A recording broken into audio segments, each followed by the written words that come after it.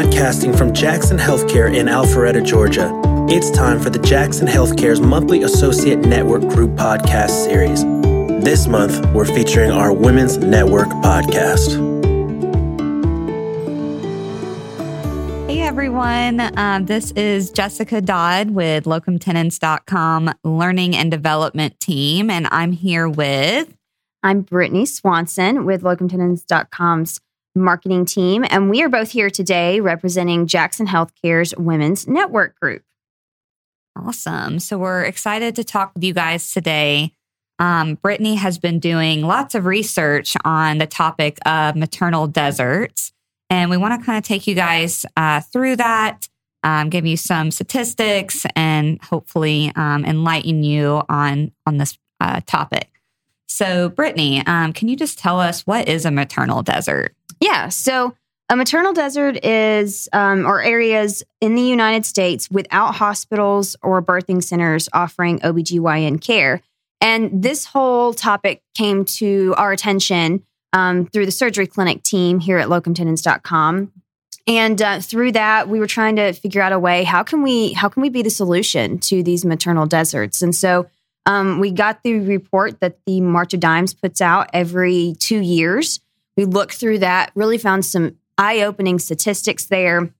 And from that report, they did a case study from that in 2022. And so we really kind of dove into that data, learned a lot about it. And all year long, we've been trying to truly, like you said, enlighten and educate people that we work with externally and internally about this issue. And it's crazy because, you think that maternity care is all over the United States, but truly it's not. And it's really those Midwest states, the rural areas. Women are having to drive hours just to be able to get basic care. Wow. And that's just insane that they have to go that far just to get a pap smear or to go and, get a checkup when they're pregnant. So things like that are just heartbreaking to me and to us when we started looking into this issue. And some of the areas with the lowest access to maternity care, surprisingly enough, are DC and Ohio. Which is so crazy. It's so crazy. Like, those are the two places I would not have thought. Yeah, but I thought like North Dakota. Yeah, which those are a maternal desert, but these I would never have thought. Yeah. And currently 20% of DC residents and 33% of Ohio residents receive inadequate prenatal care. And the maternal mortality rate in DC is double that of the United States as a whole, which to me is just incredibly shocking. So these are the type of stats that really, sparked our interest to try and jump in and see how we can help and be a solution.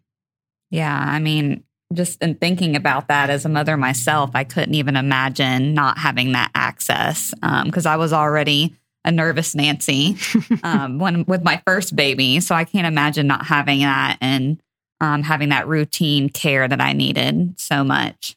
Exactly. And, thinking back about where I lived growing up, I grew up in Northwest Georgia, up in the mountains, right along the Tennessee-Georgia line.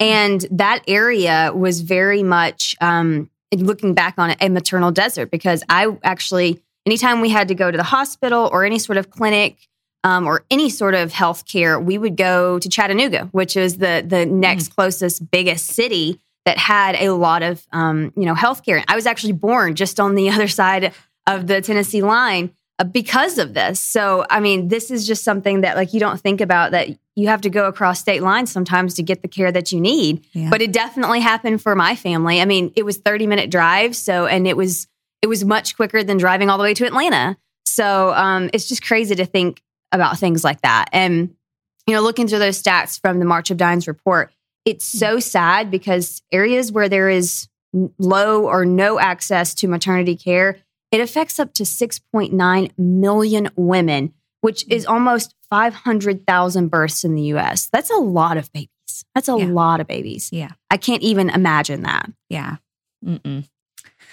Yeah. So I know there's been a lot of research done, and I understand the reason behind this research is to kind of help aid Jackson Healthcare to change the landscape around maternal deserts, and obviously bringing additional information to associates, external people as well.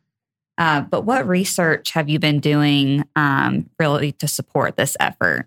Yeah, that's correct. We've been trying to educate and make people aware of this. So as a company, as any part of the Jackson Healthcare family, whatever company you're with, we can be a part of that solution. We have the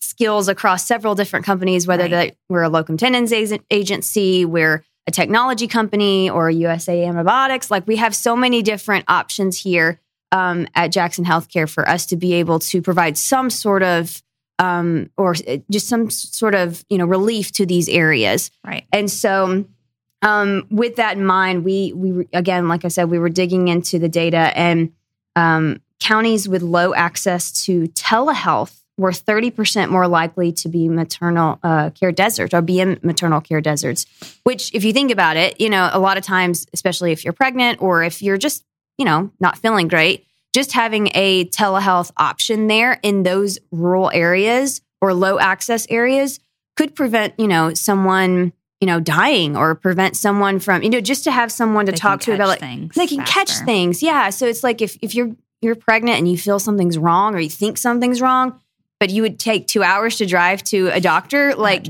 no, just having some sort of telehealth option at your local clinic there in those rural areas would be so great. And it would totally, it would put a huge, give that community a huge opportunity to, stay healthy in those sort of areas. And over 500 babies were born to women who resided in rural counties, which makes this all the more reason why, we need to jump in and try and be a part of this. While only 7% of obstetrics providers practice in rural counties. So that's the other part that we're seeing here that's kind of an issue, is that there's not even really a lot of providers who are in these areas. So at least for us at locumtenens.com, that's been our goal, is to try and provide and send providers to these areas to try and be a solution to helping these communities where they need it the most. Yeah, absolutely.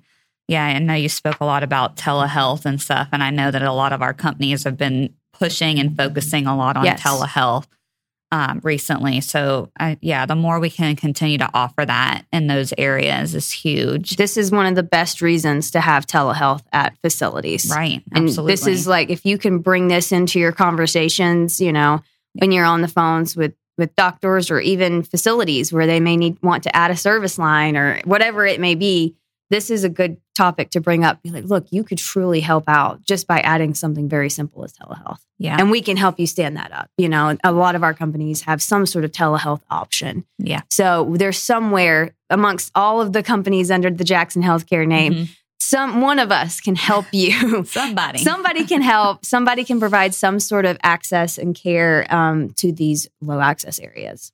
Yeah, absolutely.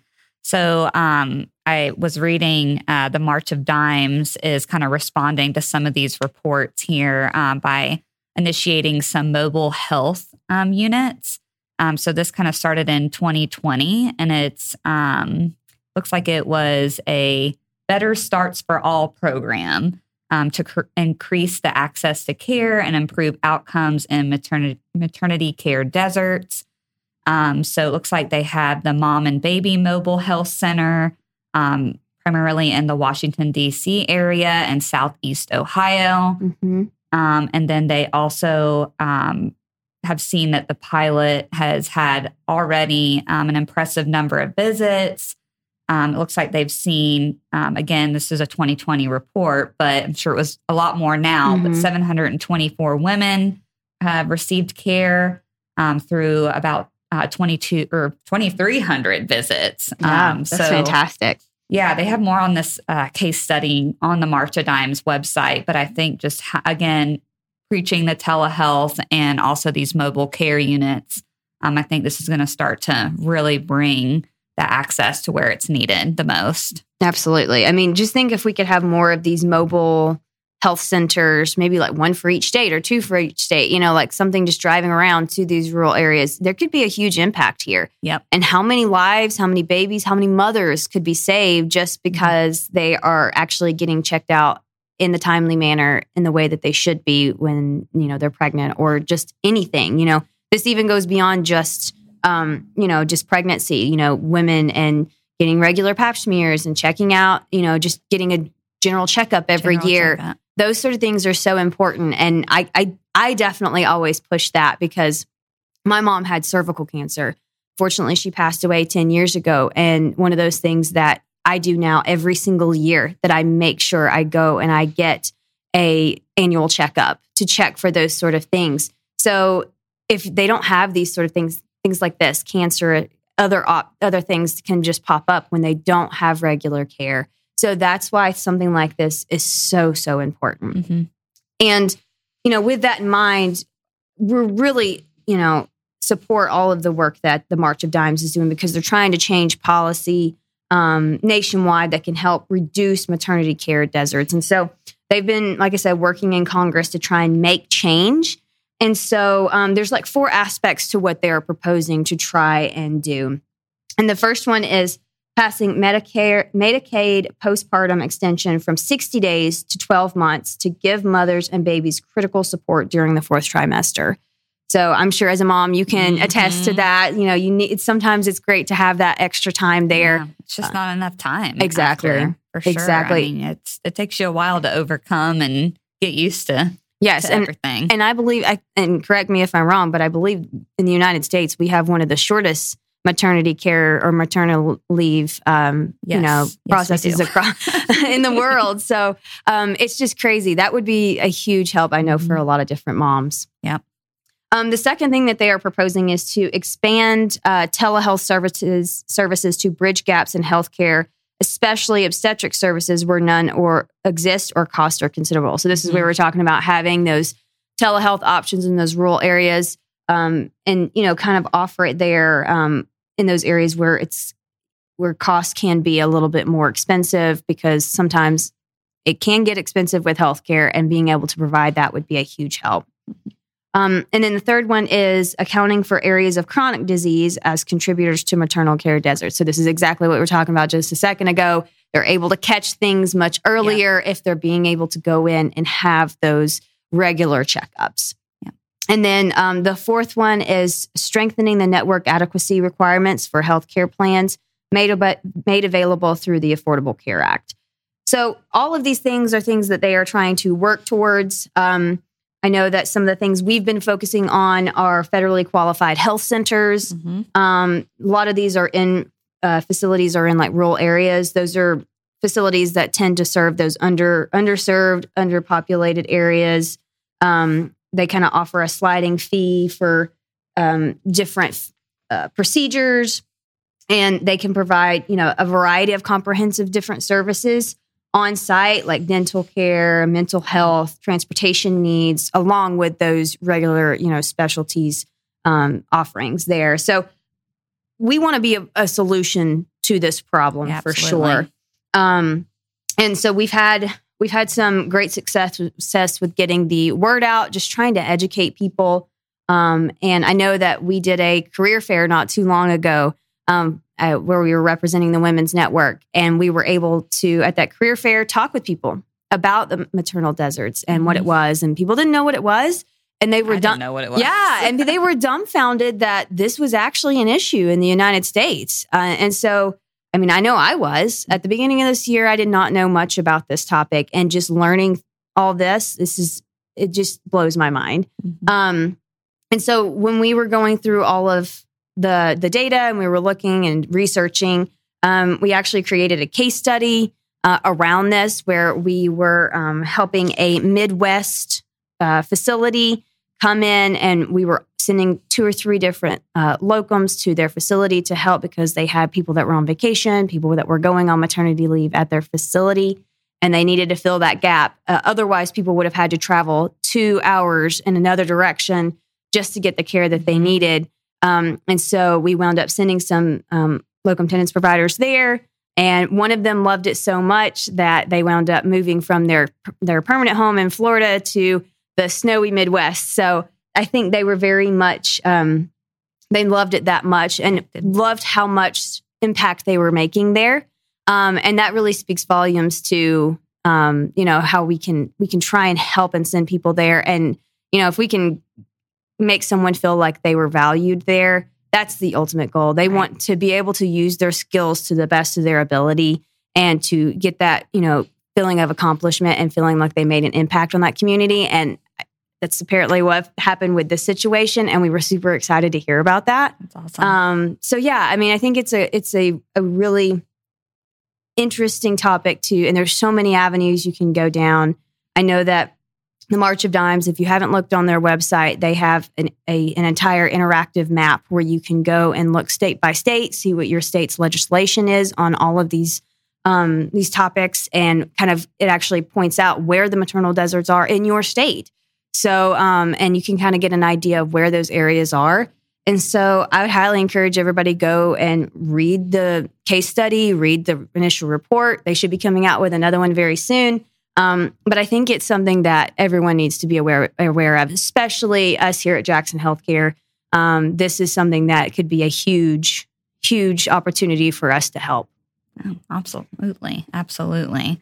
Well, thank you for sharing all of that interesting information and, bringing the maternal deserts to the forefront and enlightening everyone here about this problem and what's going on to help solve it. And like Brittany mentioned, if we can check out the March of Dimes, go on their website. They have multiple case studies. So definitely thanks everyone for listening. It's a good one. Yeah. So. Thank you guys so much. Just want to make sure you guys know about the Women's Network group here on campus. So we are all the time doing a lot of fun activities all throughout the year. Yeah.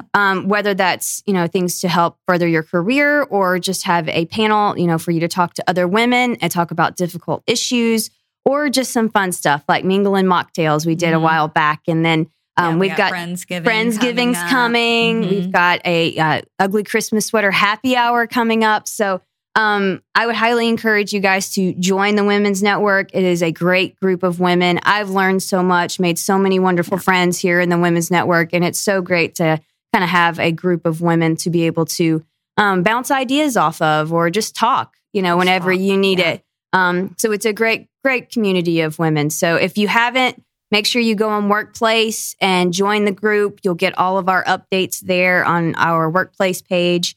I hope to see you guys at some of our events coming up very, very soon. All right. Well, everyone, have a good day. Thanks for listening. Thanks, guys.